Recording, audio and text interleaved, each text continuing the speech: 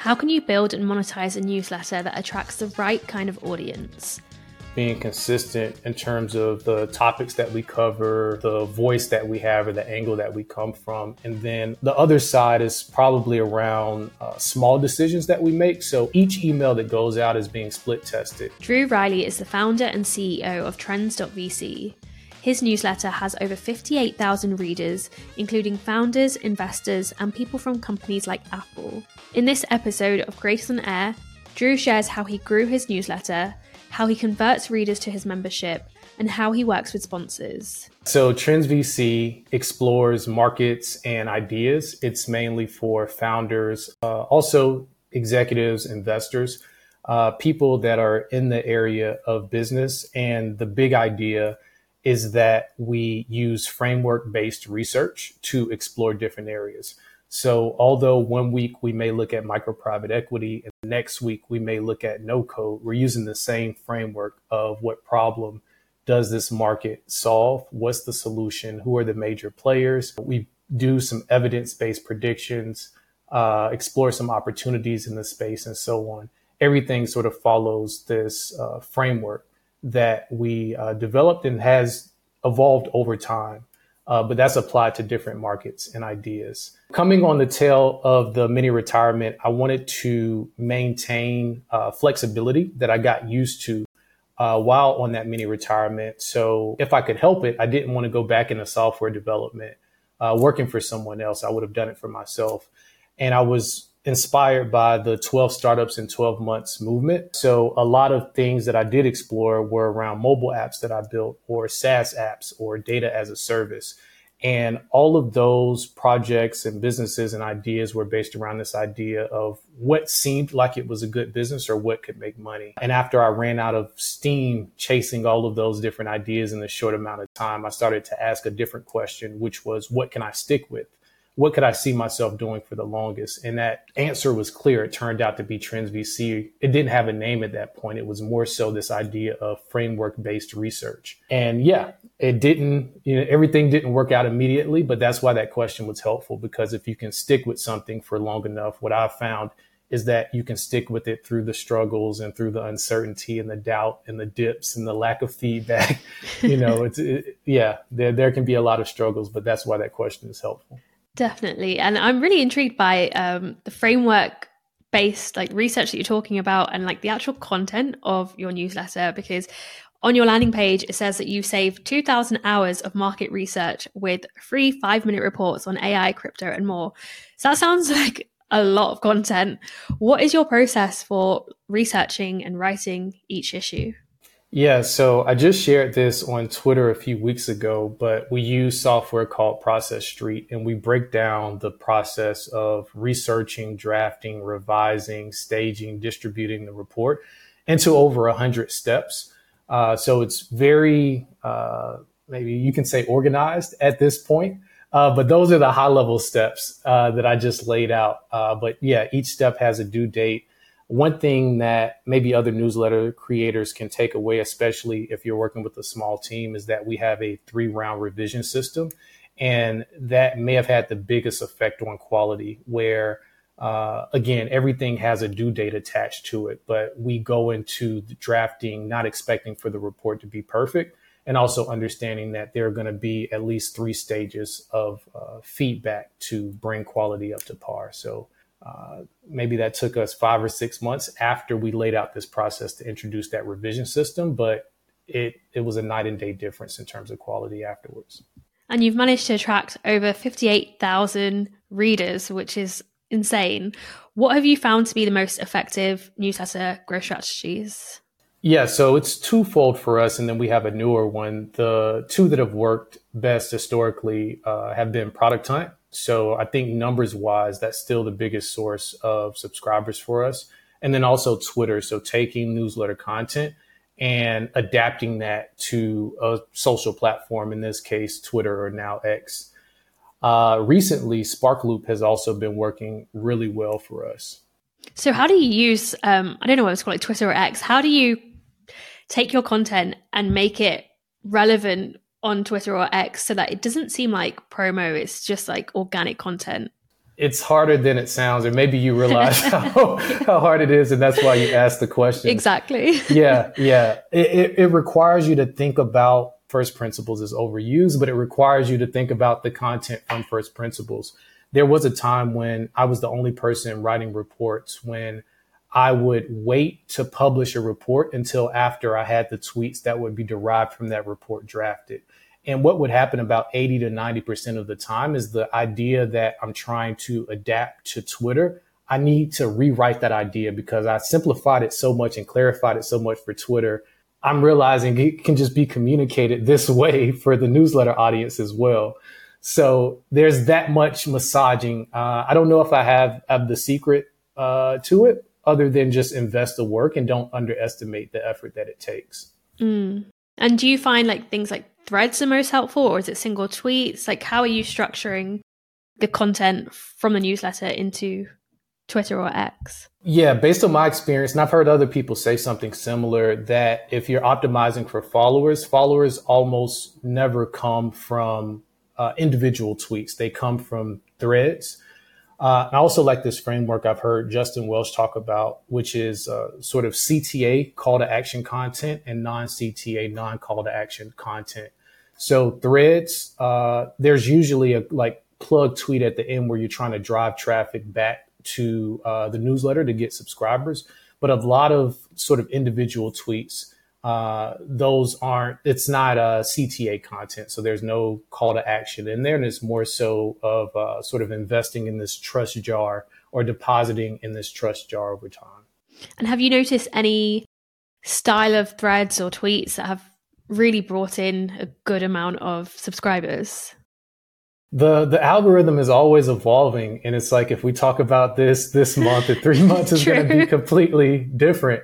One thing that we've been thinking a lot about recently, and if someone pays attention to my account over the next 2 weeks, you'll notice that a lot of the threads include media. So images, videos, GIFs, because that's something that was an effect of like a recent algorithm change where they're really optimizing for non-text or like multimedia style tweets. There's the given, I don't like to play this game, but sort of optimizing for controversial content. So engagement at any cost, but you also have to think about your long-term, company brand, personal brand, if you play that game as well, because it can get dicey.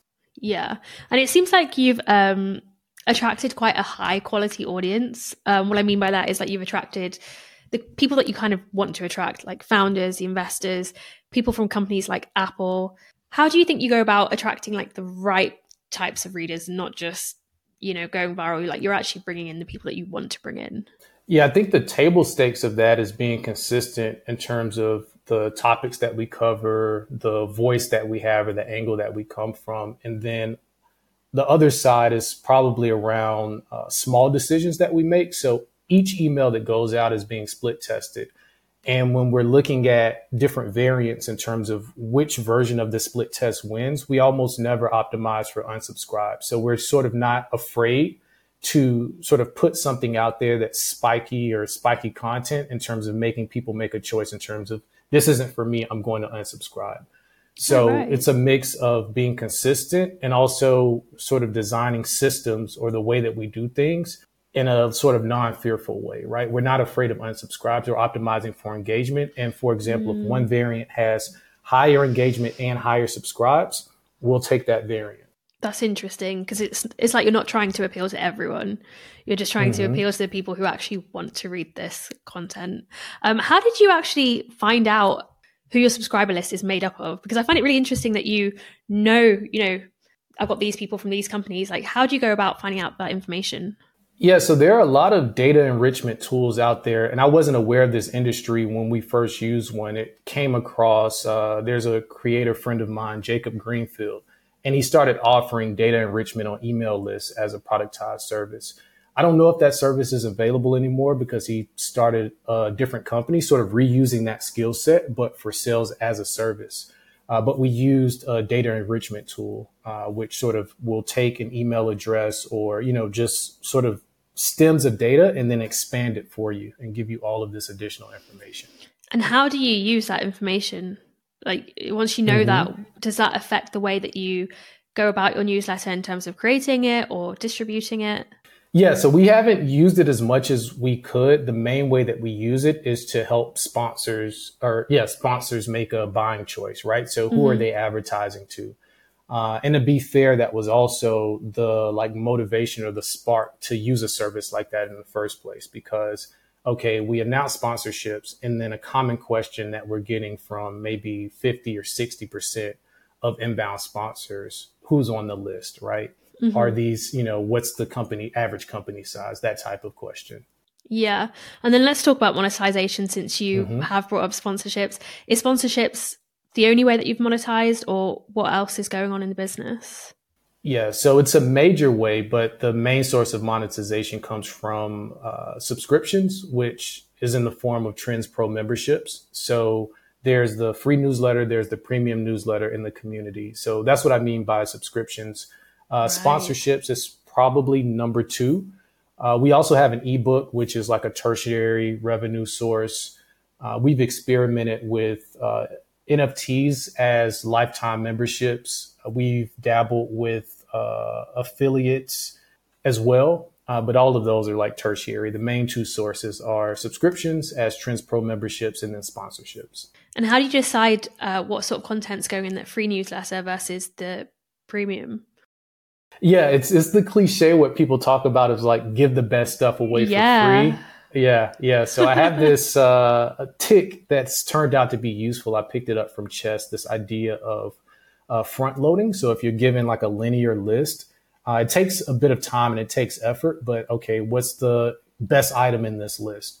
Move that to the top. And then you sort of keep asking that question until the whole list is sorted.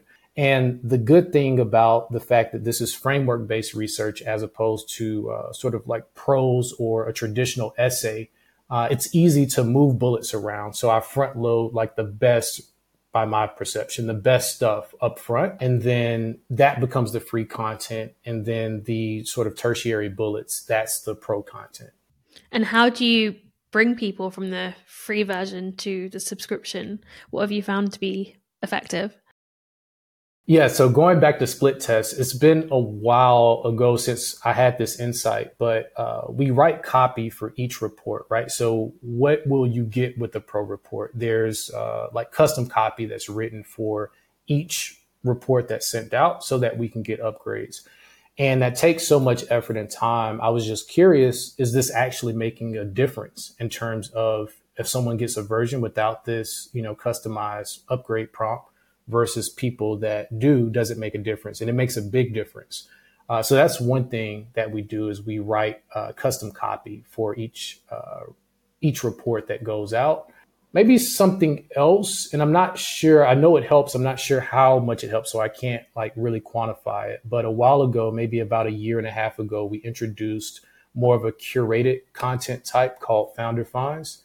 And it focuses more on the community and highlighting members in the community. So each week, like what are some Trends Pro member wins? And we aggregate those. So they're usually like 7 to 10 wins, whether someone launched a newsletter or they hit 300,000 views on YouTube or, these types of things that we collect in the community and highlight.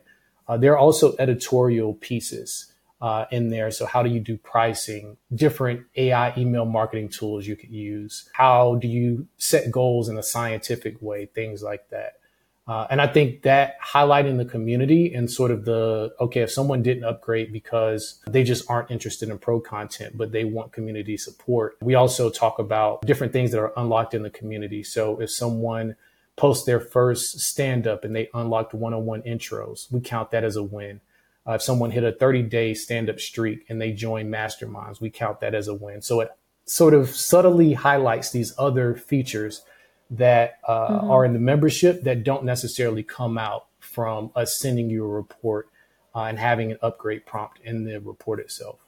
I love that, because one of the questions I was going to ask you was how you keep your readers engaged. And I feel like that seems like a really nice way to keep the community engaged and to, showcase them as part of the newsletter. How do you price your subscription, and how did you come up with, what the price would be versus the value? A lot of testing. So this is something I shared with Cortland from Indie Hackers a while ago, but we've experimented with lower pricing a lot. And what tends to happen with lower prices for us is that we run into members that need a lot of support. We have this thing when we're writing reports, we have a hater section in the reports, and we talk about this idea of like steel manning or like smart haters. So you can't make an absolute statement and then try to defend that point because you've weakened your opponent's argument on purpose. So your job is easier. And bringing this back to the type of people that we attracted when prices were a lot lower, when I say support, I mean, it would just be things like issues that we don't deal with now of like what happens if, I don't post my stand up on the weekend.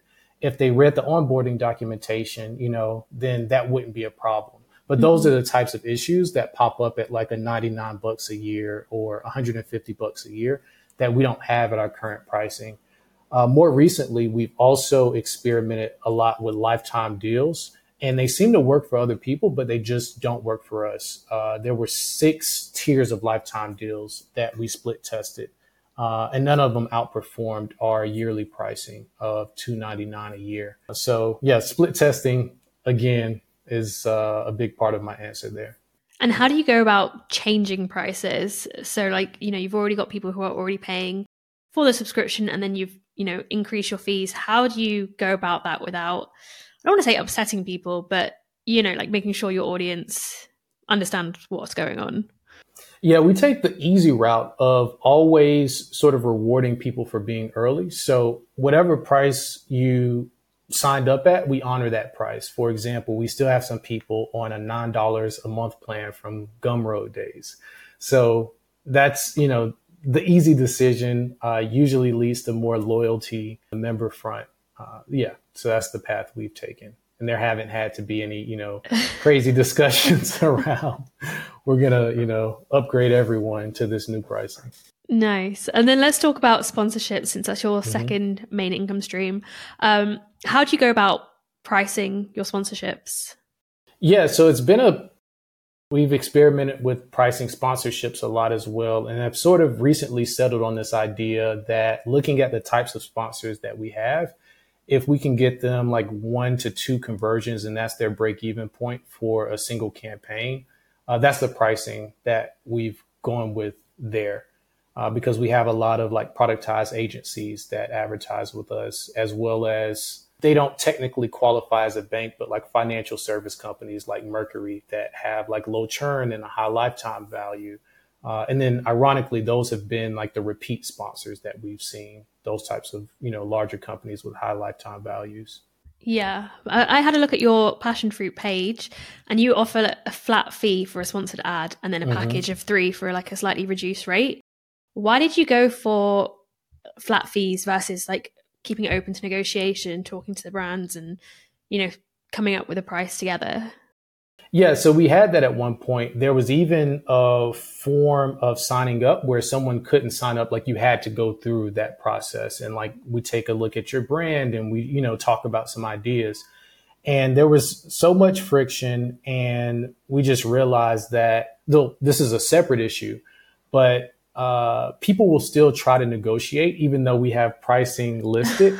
And I think those are the like worst situations for us because we've went down that path several times, and there's a perfect correlation between a brand being harder to work with and a brand trying to negotiate down what we consider to be reasonable pricing. And what do I mean? What types of issues are popping up? So things like if we, have a deadline of Thursday at 10 p.m. Eastern, to get copy back, it may come on that Monday. So everything has the shift again in using Process Street where these aren't arbitrary deadlines. So everything has the shift on our part because we got the copy late, or they're contesting like click data that we've sent on the back end because you still have to work with them in terms of, okay, how did this campaign perform? There's a perfect correlation between those issues and like someone being hard to close and someone being hard to like satisfy on the back end. So we're not only optimizing for revenue, it's also like peace of mind. Yeah. And have you found any effective ways to work with sponsors so that you can try and avoid some of these issues? This is an answer, which is that sometimes, like I said, people will still try to negotiate. It's not always about price, what they're trying to negotiate. But depending on like how much back and forth, if we're 8 or 9 emails in, sometimes I may just say, okay, we're going to sort of opt out of this deal on our end. Because, even closing the deal seemed difficult. And oftentimes that's sort of a preface for more issues later. So it's, again, making those sort of small early decisions in hopes of avoiding a bigger headache later. And once you've kind of finished that collaboration, how do you continue those long-term relationships if that's something that you're striving for? Yeah, so we have a call to action in the what we call click reports that we send, but these are basically performance reports of how did the campaign or campaigns, if they signed up for a package, perform. So we ask for qualitative feedback in that email, but there's also a call to action, if you want to book another sponsorship.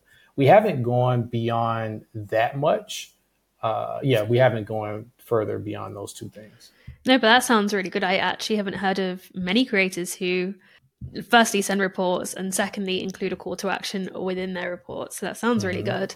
How do you actually integrate those ads and those sponsors in your newsletter? Like, what have you found to be quite effective in terms of making the sponsors happy, but also delivering value to your readers? Yeah, the main thing that we've done, so we've had a very varied approach to how we get sponsors. But one approach that we also tried was doing outbound ourselves.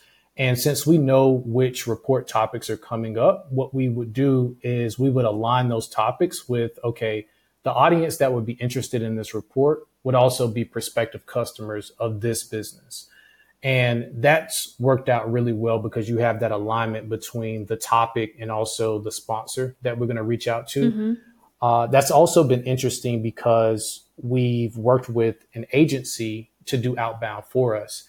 And they are reaching out to 10 or 20 times as many prospects as we would reach out to, but their close rate is much, much lower than ours. So we would reach out to like 10 or 12 companies and, have a very good close rate with those companies versus, we're working with the agency now that hasn't closed the sponsor and they've reached out to probably 3,000 or 4,000 different leads. Yeah. So that type of personalized approach of not only personalizing the email, but being thoughtful about, okay, what comes out on this date and then who would be interested in reaching the audience that would open this email, That's so interesting because you have such a large audience. I didn't even think that outbound would be something that you would consider, but I love how you've been very intentional about the sponsors that you're bringing on.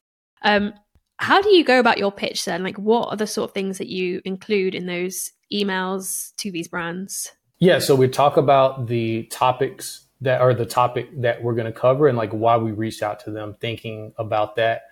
And then there are just different sort of persuasive tactics. I think the latest form of this email, we found that this doesn't help, but one thing that we thought would help at first is sort of mentioning not only them, but the other people that are going to be featured in the email.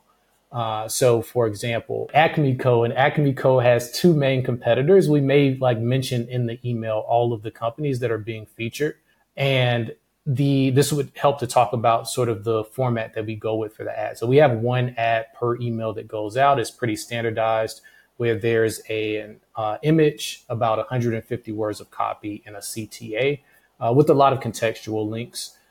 So not only are you being featured in a report, you would be featured in a report anyways, but there would be that large ad at the top of the report as well. So it's mainly been talking about, okay, why are we reaching out to you? Why does this make sense? And do you include the price in that pitch and previous issues, or do you kind of wait until they, maybe say, yeah, I'm interested? I would, I'm not sure how we would do this in show notes, but our editor took over and is leading right now the outbound. So I have to look at the latest form because we're even split testing those emails. I have to look at the latest form of that email to see if pricing is included or not. I'm 70% sure that it's not. If that person doesn't indicate interest, then that doesn't start, but I'm not 100% sure on that. I love that you're split testing that as well. It seems like you're really into, analyzing the data and, actually getting something factual before you make decisions. So what other kind of key performance indicators do you look at or metrics to see, the success of your newsletter and the impact that it's having?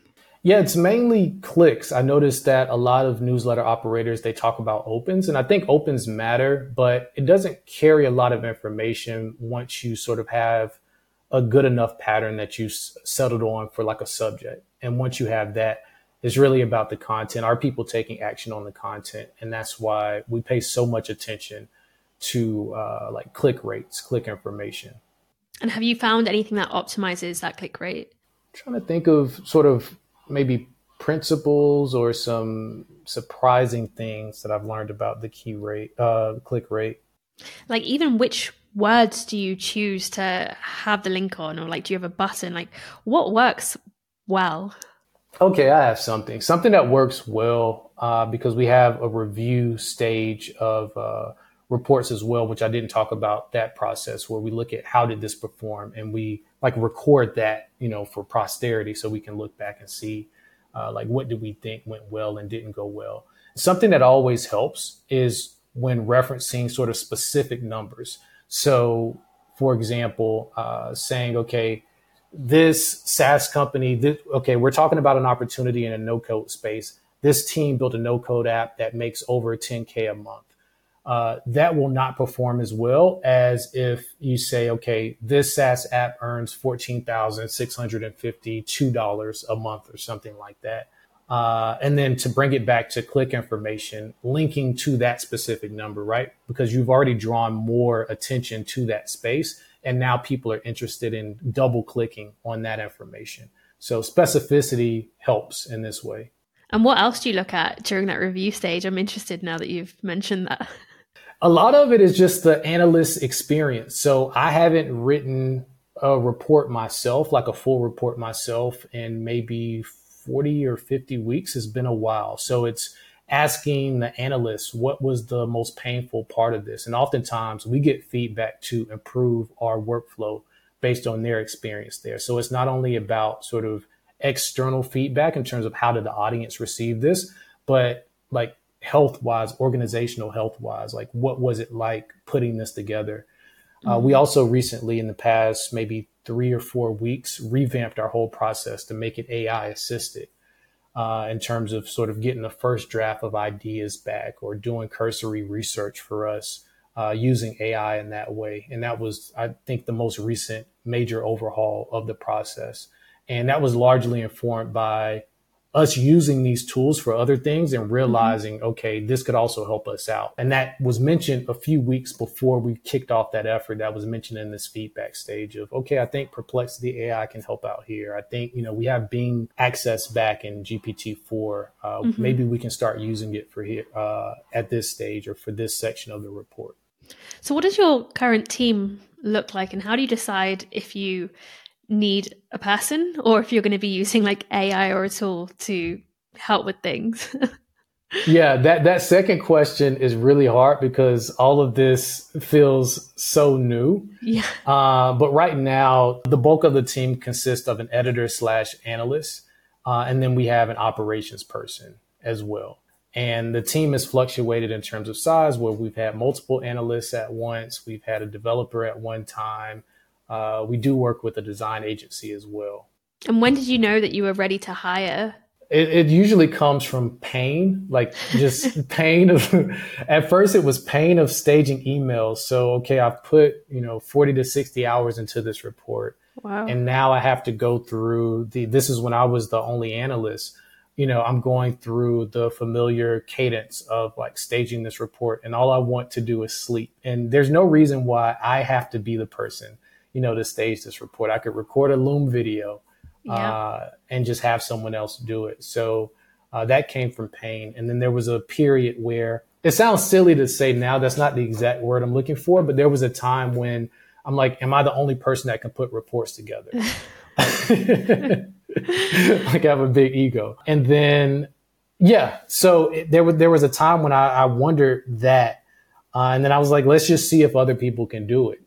And I feel like now our editor/analyst does a better job than I did in the past. But it took a year and a half to sort of refine our hiring process and then also find that person. It's very hard to sort of find people who will do the like work that it takes for good writing and good thinking, if you will. Yeah. Yeah, I feel like that's an issue that so many creators struggle with. What is your hiring process like now? Like, what have you found to be effective to get the right people on board? A lot. So I think about this a lot. This may be a long answer.